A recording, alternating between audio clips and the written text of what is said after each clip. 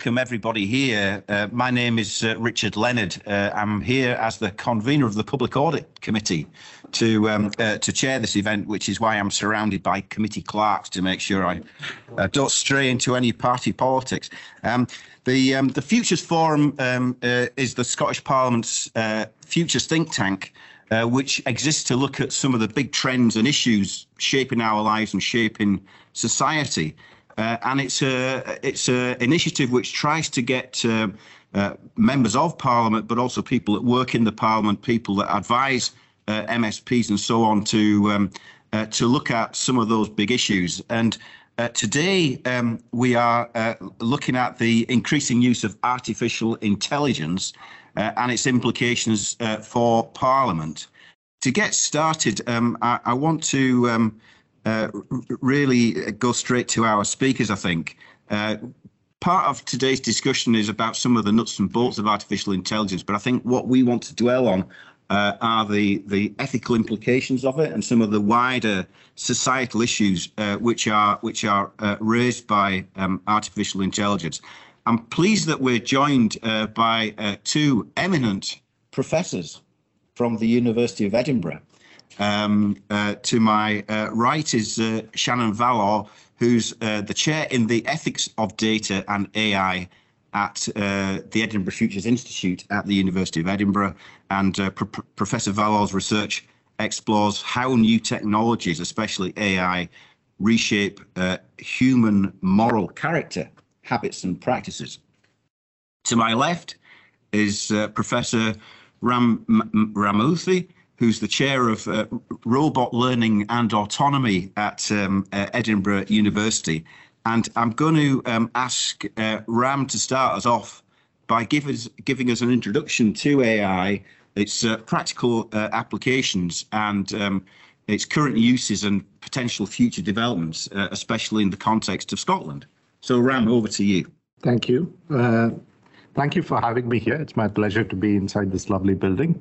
I've been asked to say a little bit about AI in Scotland, and I should begin by saying that we have a really distinguished history in this city in the field of AI. As we like to say in our department, we had a department of AI before we even had computers or anybody had computers. This goes way back to those days. But really, I'm not going to dwell on the ancient past. I'm going to really talk about what's going on now and what we should do about the future. And the way I'm going to do it is I'll first give you a little bit of an introduction to what is AI, and I'll do this through the use of a few examples that I've been personally involved with. And then I'll try to raise questions from that will surely be questions that will come up for you all in government. So to start with, I'm a roboticist. So I work in the area of robotics and the application of machine learning and various computational technologies in autonomous systems. I've been involved in a number of different projects.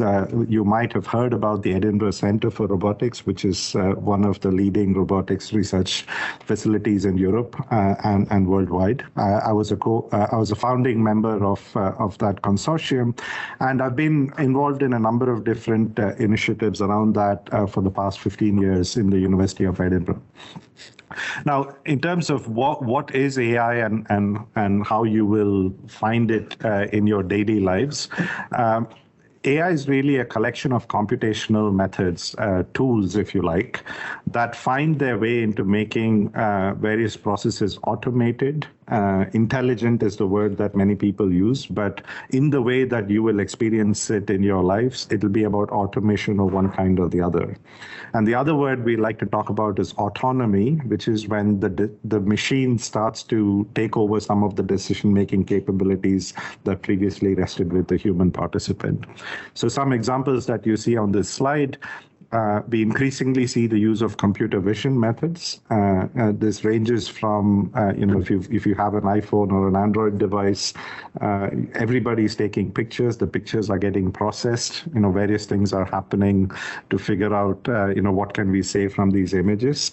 One example of a social use of this is in healthcare and social care, where people are beginning to use automated processing of images to figure out things like what is your health state, what is your mood, what can we say about what kind of care you should receive. Another example, which has to do with what we call data mining, which is the automated processing of large corpora of data that are being constantly collected, ranging from your bank account data to your spending patterns and so on, which then feeds into automated decisions around, for instance, mortgage applications. And these kind of trends are gradual. So in the beginning, all you see is a little bit of summarization of data, and slowly you will see as the technology picks up that the decision is fully automatic. Another very exciting application is natural language processing, where things we are doing right now, my speech, your speech, it can be analyzed, it can be generated, it can be synthesized in new ways, and that lends itself to business process automation, chatbots, and all of those kinds of things.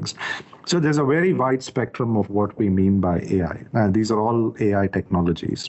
A lot of my own work has been on the autonomy end of the spectrum. So because I work in robotics and autonomous systems, we've been interested in applying machine learning to make physical devices, robots typically, more capable. So one example that I've taken from my lab is a project in which we've been working with surgeons and medical professionals and trying to use AI technologies to make robots better at learning from experts. So in the technical jargon, we call it learning from demonstration. So an expert can come in and say, this is my skill, and the skill could be, this is how I perform an ultrasound scan, or in one instance, this is how I actually perform certain surgical tasks. And from that, the robot learns, and then it starts to do that task for itself. And that kind of autonomy is what then leads to improved robot surgery and various such devices. And we've been quite heavily involved in this in the Edinburgh Centre for Robotics. Another example, which is a very practical example that I've been pleased to be involved in, is autonomous vehicles. Everybody's heard about the coming of autonomous vehicles, but it's been a slow, long journey. I've been involved in a startup company called 5AI, which is based in a number of places in the UK, including an office in Edinburgh that's around my group. And in this company, we've been looking at building the technology stack towards deploying autonomous driving capability on the roads.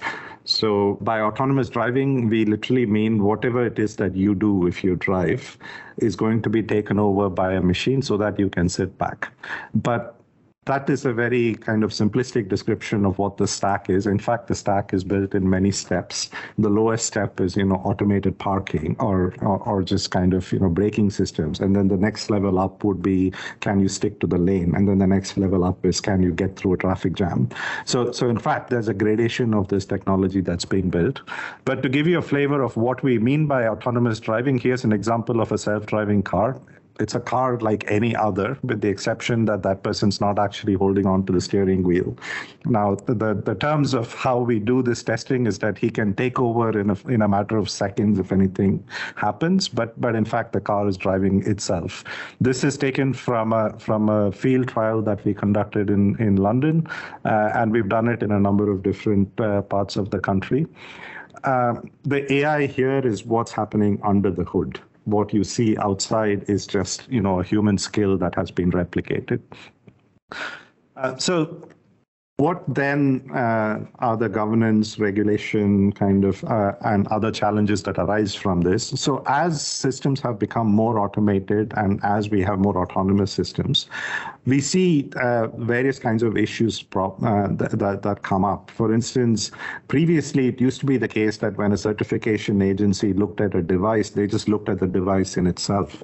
Whereas now we see situations where the device impacts a lot more people than the manufacturer or the user of the device. So in fact, in the example of the autonomous vehicle, what happens to people who just happen to be on the road? How do they come into the loop and actually speak to the process? So we have issues like that. We also have a very salient issue that arises from the technical sphere, but then that has impacts all over, which is that historically, devices have been designed through a process of, an expert coming up with specifications, discussing it in great detail with somebody, and then the specification actually get implemented in a device. And so the road rules are an example. You have a lot of discussion about the road rules, and then only a small part of it is actually implemented in a device, and then we know how to certify this. Increasingly, with data-driven technologies, we have the possibility that the device just learns for itself from data that isn't fully kind of understood by the human experts. And then you have this autonomous capability that's going to be deployed in some capacity, making decisions, doing things for you. And the certification bodies are actually struggling with where in this process should we intervene, how should we intervene, and how exactly should we set guidelines. And so this begins as a technical problem, but as you can imagine, this then turns into a governance challenge of a broader kind. Now, building on all of this, all of the technologies I'm talking about are being developed in a landscape that's constantly evolving and very rapidly moving.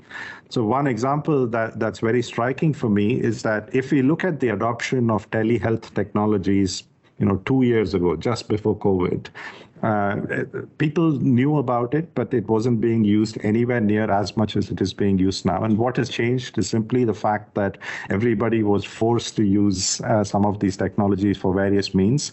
And that just changed the mindset. And within a matter of 2 to 3 years, we have a significant portion of the medical community saying, yeah, I can use this technology, and patients as well, jumping into it. So once trends like this begin, it becomes very hard to then pull it back. So then, the regulatory bodies and the certification bodies have to jump in very quickly to keep up.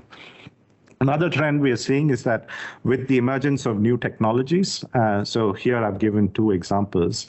Perhaps the most interesting one for me is the one about the American infrastructure bill, where people started to discuss in a very excited way that, it might be possible to put in sensors, on cyclists, pedestrians, and connected cars and so on. And this might solve many of the technical challenges. This all came from the technical side.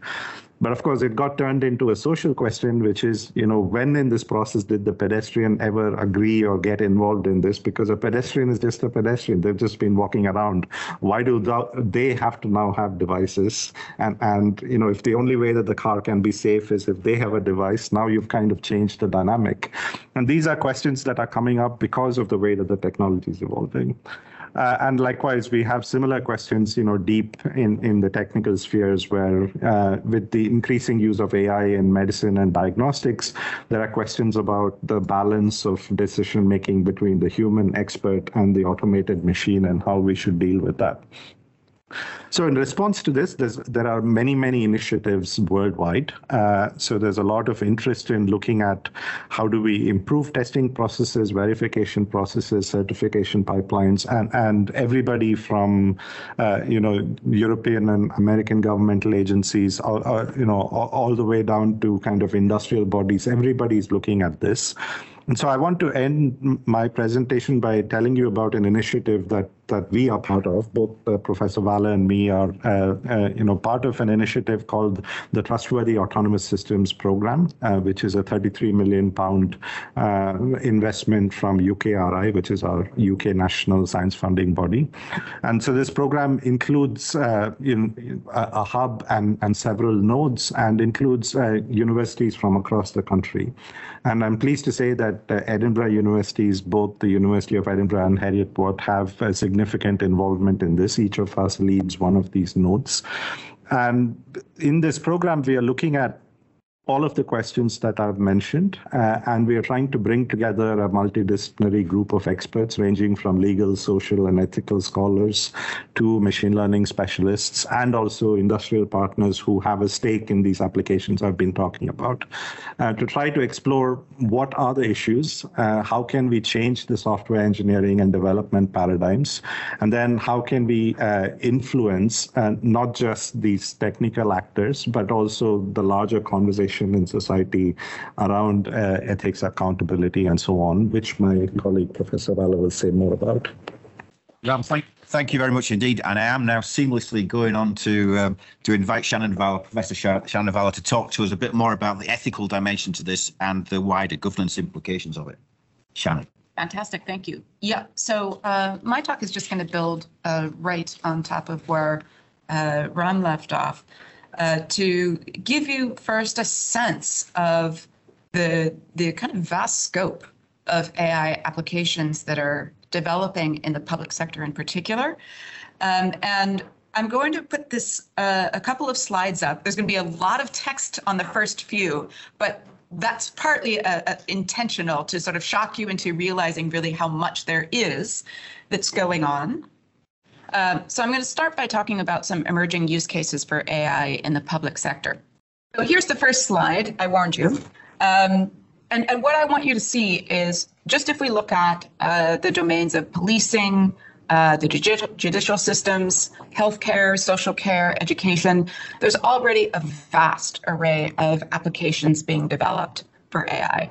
I'll say AI with an asterisk here. There's debates about what kinds of algorithmic decision support systems actually deserve the label of AI.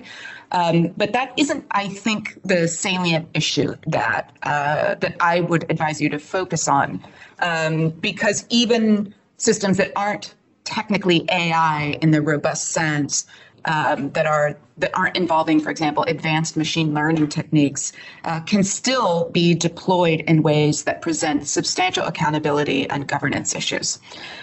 So let your eye just fly over some of these things, right? From crime prediction and criminal profiling in the policing domain, to being able to predict in social care settings whether people are being compliant with medication regimes or practicing healthy living patterns. In education, looking at what students in the classroom are actually watching, where their eyes are going, how they're responding to things, analyzing their emotional states. And again, ask yourself, I said worldwide, do you know which of these are actually being deployed in the UK or in Scotland, right? Not all of them are. In immigration, in public welfare, in national security and defense, in transportation and infrastructure, you have yet another wave of new applications that are constantly coming online and being deployed by cities, by national governance, by corporations, certainly, but I've focused here on the public sector because those raise some of the most profound accountability issues that we have to confront, and some of the challenges that I'll highlight later. One of the things I want to ask now is, do you actually know which of these use cases that I put on those slides are even scientifically legitimate? Bracket the governance challenges, bracket the ethical issues. Not all of those applications actually have a consensus among the AI research community that they're robust and safe and legitimate even on scientific grounds. And yet many of those tools are already being deployed by governments in ways that are impacting their citizens. I'll give you just one example. I mentioned sentiment analysis or emotion recognition in classrooms. This is being deployed already in China, but that's not the only place that's looking at it. And in fact, we already see companies like Proctorio that have been challenged for trying to develop these tools so that people can monitor the states of students in the classroom. Microsoft yesterday announced that they were actually going to be retiring the emotion recognition capabilities in their facial recognition commercial software. And they announced that on the basis that this technology was not scientifically or ethically robust enough for them to be selling. And so they're going to basically walk this product back. I can tell you that there are lots of government agencies that won't be aware that Microsoft has done this, that won't know why Microsoft did it, and that will still be getting pitches from third-party software vendors who aren't being so thoughtful and careful about this, who are telling them that they can use these sentiment analysis tools in all kinds of public sector environments that involve vulnerable citizens often who are already subject to particular risks from modes of surveillance or monitoring that can impose upon them in ways that are biased. And there's just not a lot of knowledge of these risks. So I want you to sort of ask which of Scotland's public agencies are adequately resourced to deploy these kinds of tools safely and reliably. Do you know which of these applications have worked well in other jurisdictions and which ones have worked poorly? Do you know which of these present currently unmanageable ethical risks? Do you know what those risks are? Do you know who's endangered by them and what their path of redress might be? And for the manageable ethical risks, because most of these present some ethical risks and some can be managed, what's required in order to do that? I'm asking these questions rhetorically because in my experience, no matter where I am, not everyone knows the answers to these questions. They're hard to get. And public agencies are not well funded or staffed often to be able to answer these questions for themselves. So this presents a substantial risk to accountability and good governance. And that's one of the things that I hope we can get into. So the big question here, who is responsible for answering these questions? That is, who is responsible for ensuring that public sector use of AI in Scotland is scientifically legitimate, safely and reliably implemented, ethically deployed, and accountable to the public and to those at risk? I'll just say a few more things about this. In the UK, we do have robust legal frameworks for data protection, intellectual property and copyright, and information governance, which is great. But these often get conflated with the ethical requirements. So I have repeatedly had people working for public agencies and other actors tell me that because they're legally compliant with these frameworks, they think they're in the clear ethically. And this is manifestly false. So ethics enters gaps often where legal accountability is or is seen by publics to be porous or weak or incomplete. And because of how fast these technologies are moving, almost all use cases in the public sector have sizable gaps of this kind. That is, the legal accountability frameworks are not adequate. And so the ethical expectations flow in very quickly. They flow in from professional societies who might advocate for certain kinds of constraints. They come in from organized advocacy groups and activists in civil society. They come in from critical media and journalistic investigation. They come in from spontaneous public concern, often that gets amplified on social media with all of the mess that entails. And internal whistleblowers who become uncomfortable with the ways tools are being deployed in their agencies. Okay, so how do we address these gaps and build public trust in the way that these technologies in the public sector? First of all, I think it's important to understand what trust requires. It requires the security that citizens have that's provided by accountability for power, particularly where that power endangers specific vulnerabilities and interests. So you think about accountability, it can go backwards. That's a situation where someone is asking whether the person or agency who deployed this power will answer for an unjust harm that power did to somebody or their community, right? So that's sort of looking back at a harm and saying, who's going to answer for this? There's also, however, prospective or forward-looking accountability, asking who has accepted and undertaken the necessary duties of care to protect my legitimate interests in this context. So this involves a situation where the technology hasn't been deployed yet, but is going to be, or it's been deployed, but we don't yet know what its effects will be and on whom. And people want to know who actually is accountable if something goes wrong. And then there's character accountability. And that's where we talk about whether the person or the agency involved has so far been trustworthy with the person's or the community's interests in this context. And I'll say something more about this because Scotland has some particular strengths here, but that means that it's all the more important that Scotland not fall behind and in fact lead on accountable governance of these technologies. Now, where there is a trust gap, there are three ways to restore that or bridge that gap. One is hard constraints, local or global prohibition of this particular power or restriction of it from acting in certain domains and conditions. Think about what Microsoft just did, right? They're in the private domain using this method, and they're basically saying, we can't bridge this gap any other way, so we're just not going to let this product be used. There's also robust duties where instead of stopping the technology from being deployed, you create duties of care that allow it to be deployed safely, reliably, accountably. So you allocate specific and appropriate duties to particular persons or roles, and then you align those with parallel liabilities for negligence, and you make sure those are executed by reliable mechanisms. We have a lot of experience doing this in other domains, right? This is just sort of good governance 101. And then, of course, in some cases, we need strict liability for harm, where irrespective of the performance of duties of care, you say that certain undue harms will be answerable by specific and appropriate sanctions of the responsibilized party. So these are the tools in the toolkit. What do we need to direct them towards? And I'll wrap up here in just a moment. Some ethical risks and vulnerabilities for AI that I would encourage you to think about. The unpredictability or brittleness of the performance of AI systems. That is, they work really well until they don't. And sometimes it's hard to predict when that shift happens.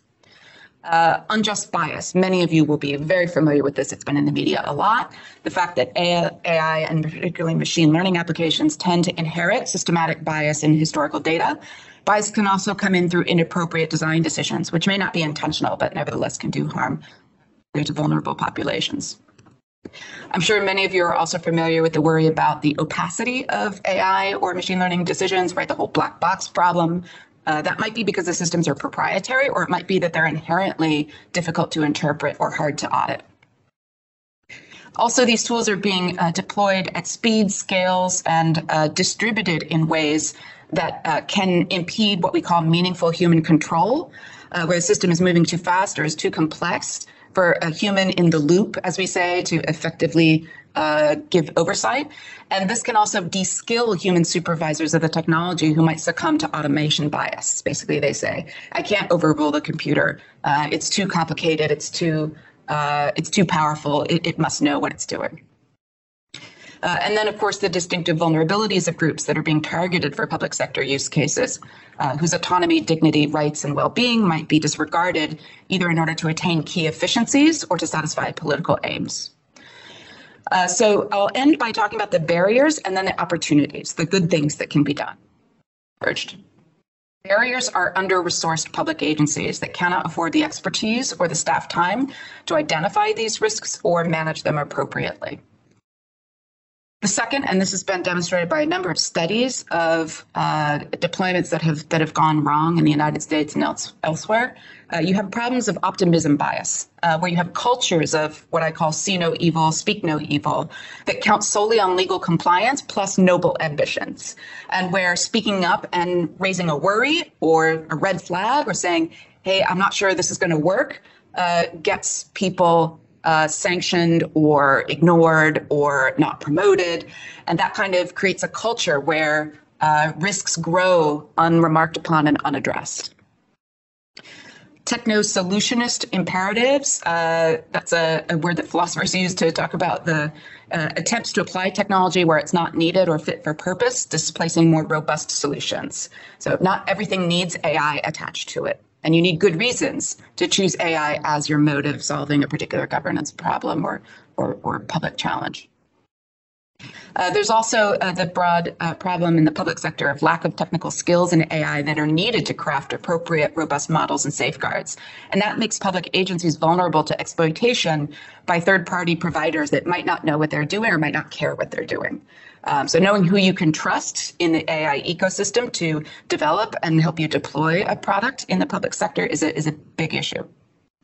And then, of course, there's fears of over-regulation, which can stifle innovation and adoption.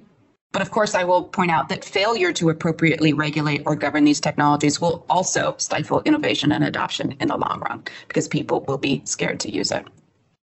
And then inadequate channels for identifying, reporting, and contesting harms. The opportunities, however, are substantial. There are growing resources in the UK to guide public sector agencies. Alan Turing Institute, Ada Lovelace Institute, CDEI, lots of investment is going into producing the knowledge needed to help public sector agencies bridge these gaps. There are also new training pipelines that will eventually increase the availability of AI and machine learning ethics expertise that can be employed or seconded by public agencies. There's also the fact that Scotland has a strong commitment to responsible AI already and a strong AI strategy that incorporates this in its core. And that allows Scotland to learn lessons now from public uses of AI and machine learning elsewhere that were less careful and less fortuitous in their outcomes. And then Scotland's advantage in public trust, which I mentioned earlier, makes the responsible AI work here more likely to land if it's followed by the actions needed to match the words. And devolved agencies can create new cultures of accountability and care and deployments that provide a sound model for others to follow. So that's where I'll end and look forward to the conversation. Well, look, I'm sure you'll agree with me, two very thought-provoking presentations that raised a whole load of questions for us, which we just simply are not going to have the time to address properly. And this, I think, might be the start of a conversation that we want to have about some of these big questions that both of you have raised. But I think we've packed quite a lot in. And when I spoke to Shannon and Ram as they came in, they said this was the first time they've been in Parliament. And I think it's fair to say it won't be the last, because the questions you are raising for us to consider are really profound and permeate lots of decisions that we are currently making, as well as future decisions that we will be making. So can I thank both of you for taking the time out to come in and speak with us today and to give us the benefit of your experience and both the technical and the philosophical underpinnings of the work that you do. But thank you very much for your time. I'll see you all around soon. And again, thanks to Ram and to Shannon for coming in and sharing their knowledge and the work that you're doing. It's greatly appreciated. Thank you very much. Thanks for inviting us. Thank you.